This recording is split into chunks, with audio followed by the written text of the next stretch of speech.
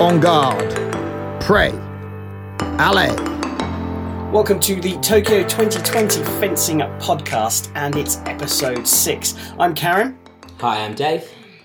And Dave, the new international fencing season began at the weekend. I was there in Tallinn, and the tensions were really, really high, particularly on team day, just yesterday, in fact. So pre-Tallinn, the Olympic standings for the teams stood with China at the top, followed by Russia, Poland, and the USA. So as things stood before Tallinn, they were occupying the automatic spots, irrespective of zone. The additional zonal spots, well, for Europe, it was Italy. For Asia, Korea sitting in top spot. Pan Am, well, that was Canada, who will probably be in a strong position throughout, but will be looking over their shoulders. And then another team that definitely will be looking over their shoulders is the one occupying the African spot, and that's Egypt. So, Dave, like I say, I was there. I watched a lot of the action, but just give us a rundown on what happened on team day and the effects it's had. Let's start with that top four.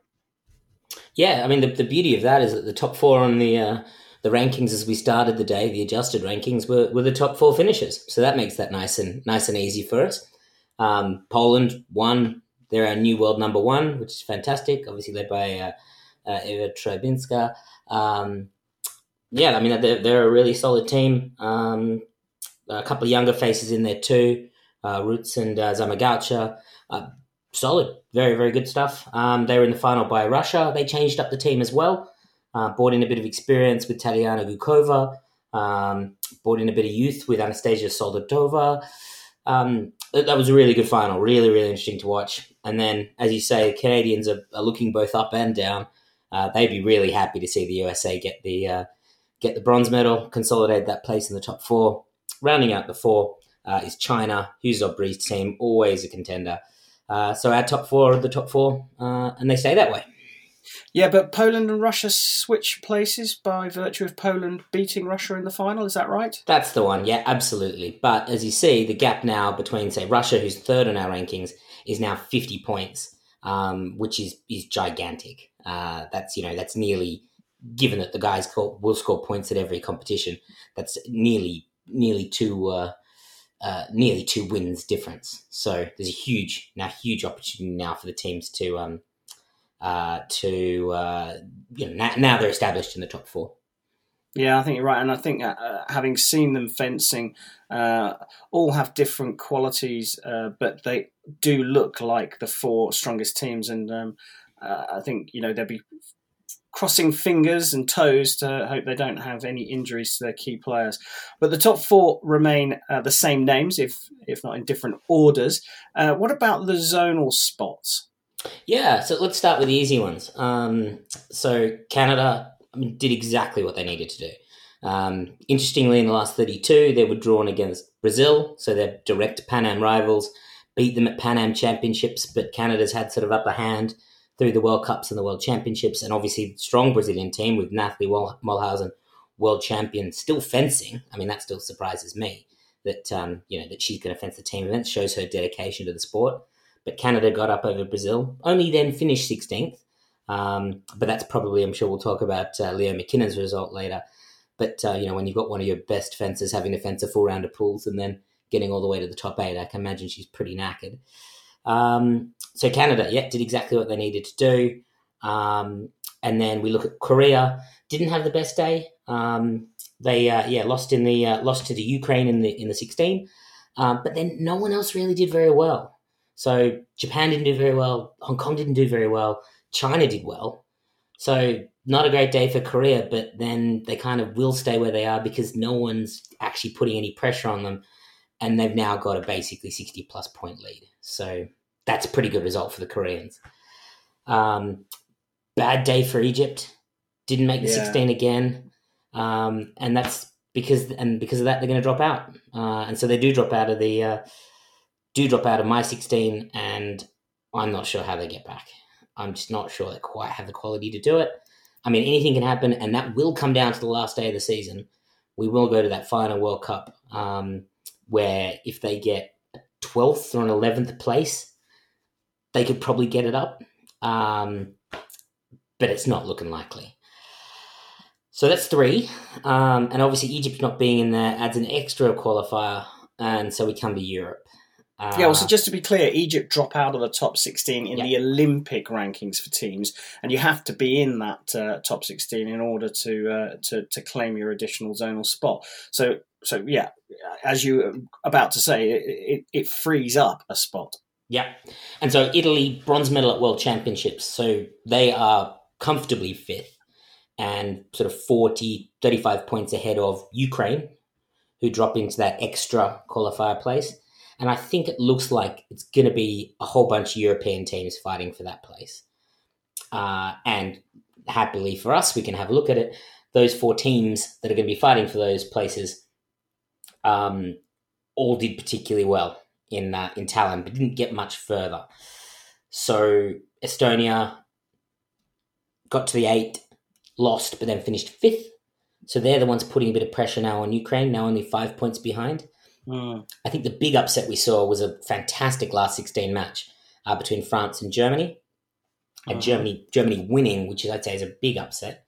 French team recovered to finish 9th. But there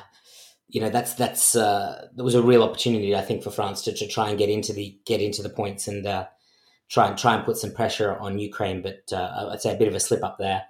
The French team losing to Germany was one of the upsets, but I tell you what, it made for very interesting watching. I was preparing for the semi-final matches, but whilst I was doing that, they were playing off the placings matches for positions 5 to 8. Germany versus Estonia, Italy versus Ukraine, and I tell you what, the tension in the venue was huge, and Estonia going through against Germany, Italy going through against Ukraine, and then it was just a massive humdinger between Estonia and Italy, really proving that that it really was all to play for, and it only really broke apart in the final 2 legs. Kerpu took Estonia to 21-19. In the 7th leg, having gone into it 17 apiece, so outscored Mara Navaria, who was a reserve for most of the day, but came on for that match. And that 4-2 lead, well, as you well know, Dave, in Epee going into those final 2 legs, all the pressure is on the chasing team.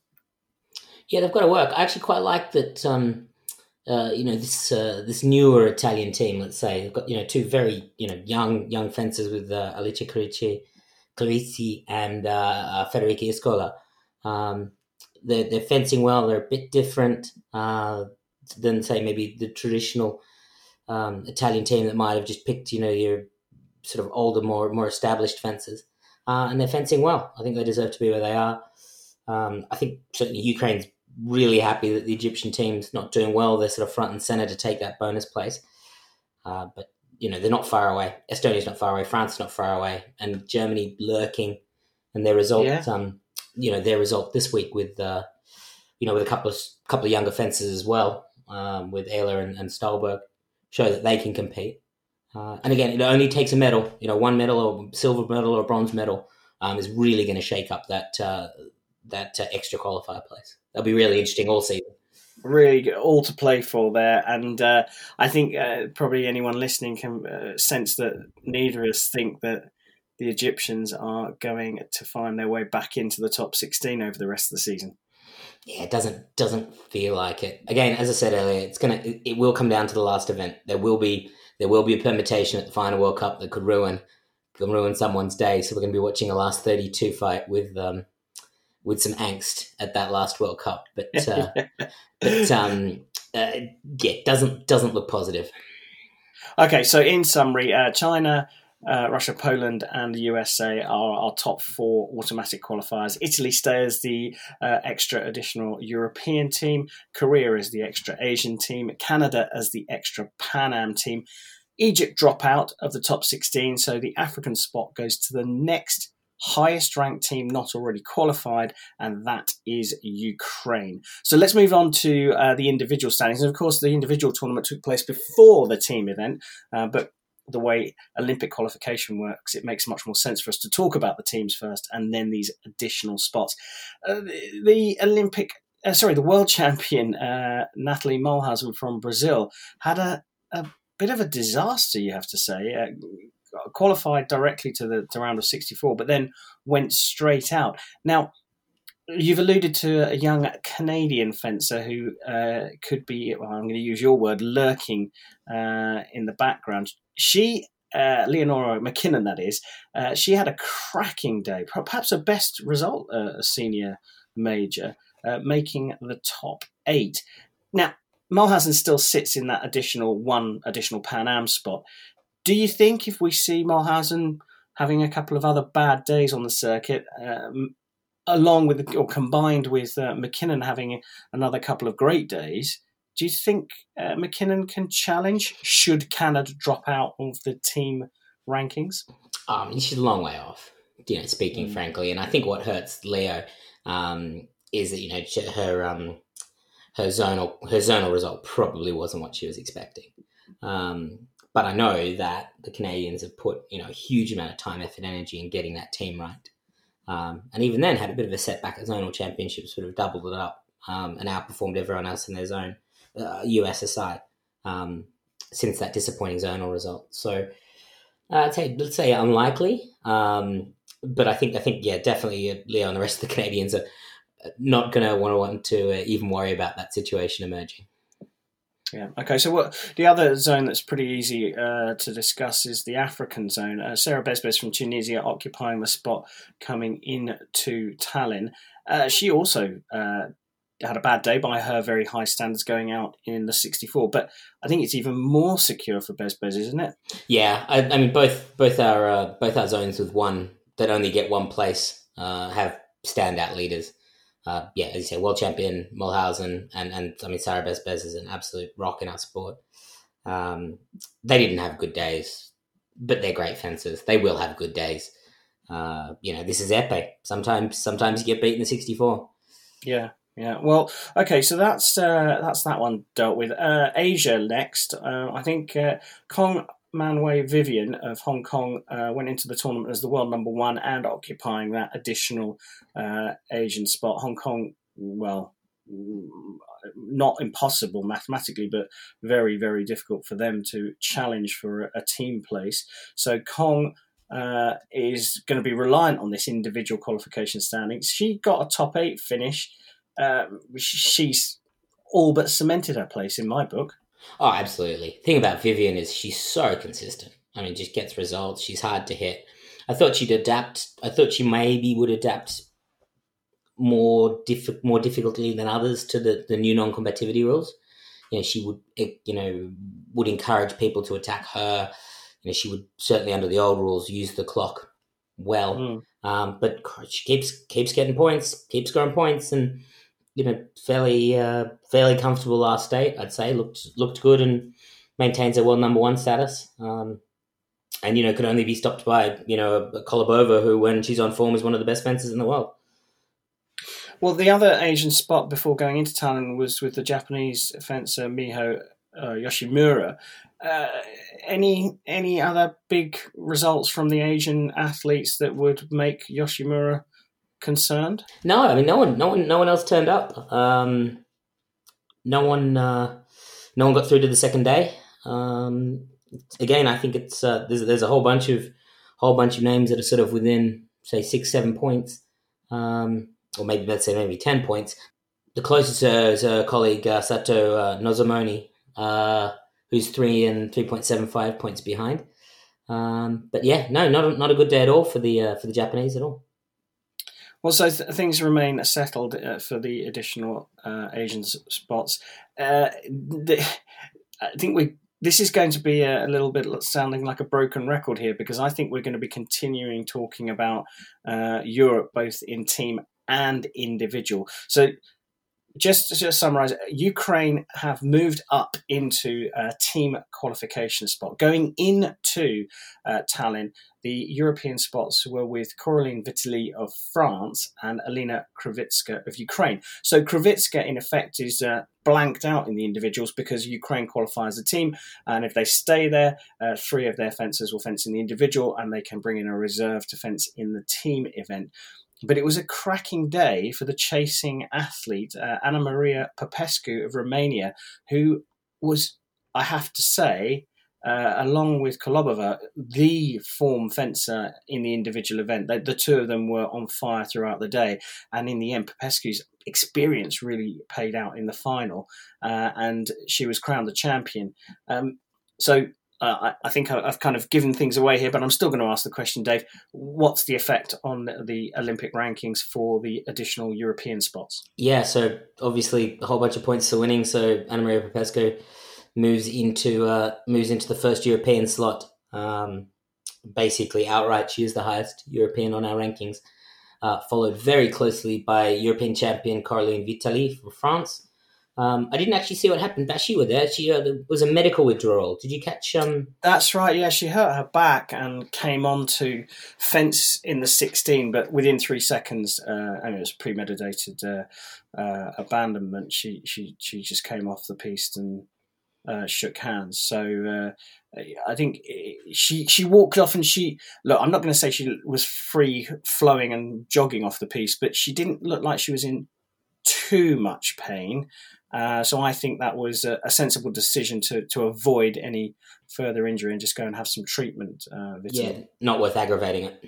No. But I think she'll be all right, and I think we will see her. She's got a bit of a wait till the next Women's Epee World Cup, which is in Havana in Cuba in January. So I'm sure she's off with the French physio, getting plenty of work done. But yeah, so she occupies the second spot, and Krivitska is saved by the fact that her team now have a team spot. Are there any other athletes out there that are chasing? I mean, while we're talking about it, and with the competition being in Estonia, it was a bit of a shocker not to see any of the Estonians in the 32. Yeah, it's hard. I mean, the real Estonian I was looking to do well. I mean, there's as we said last time in the satellite roundup, there are 6 strong, very strong Estonian fencers.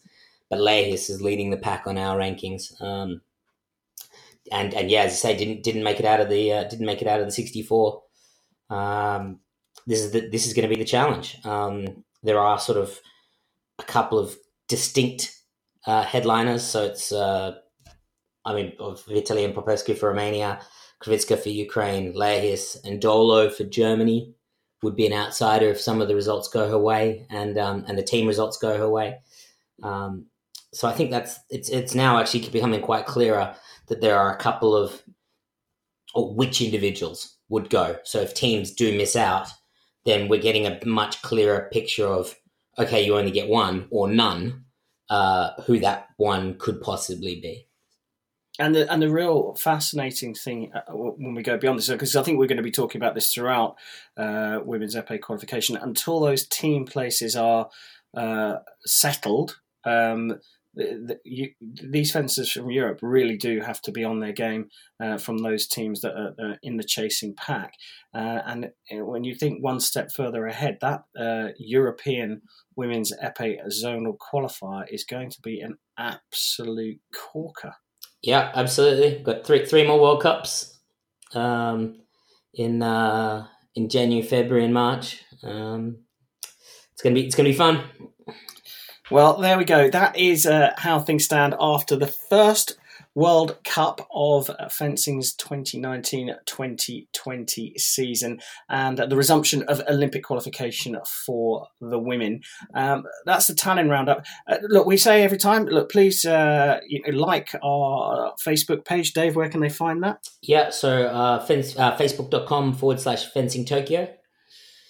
And do subscribe to the podcast and tell your mates, share it around. We want you guys to interact with us when we get a bit further down the line. We want to have questions from you. So we want plenty of you to be listening to us. And Dave, something new today. Yeah, absolutely. Yeah, so we set up a Patreon page. And so this is something that will help us sort of cover some of the bills that we're building up. This is not free. We've got hosting costs, let alone the time and the recording equipment that we've got to pick up. So if you feel like you're getting some value and you want to buy Bash a beer or Dave a coffee, then yeah, the same style of website. So patreon.com /Fencing Tokyo would be greatly appreciated, and we'll give you a shout out as well. And you can find it on the Facebook page as well, posted today. So please dig deep, or not so deep. Just a couple of pounds a month, a couple of dollars, a couple of euro would do us fine, and we'll be able to bring you higher quality podcasts, certainly in terms of our recording equipment. Well, Dave, it's a short one today. I'm sure people will be quite happy they don't have to listen to us for 45 minutes. But we're going to be updating again very soon. Yeah, absolutely. Next weekend, it's the big one, Bonn men's foil. I think at last count there were 260 entries, which might be a record for men's foil. Great stuff. That's coming up next weekend, and we'll try and bring you a podcast as soon after that event is over as we can. Thanks, Dave, and thanks to all of you for listening. We'll talk to you again next week.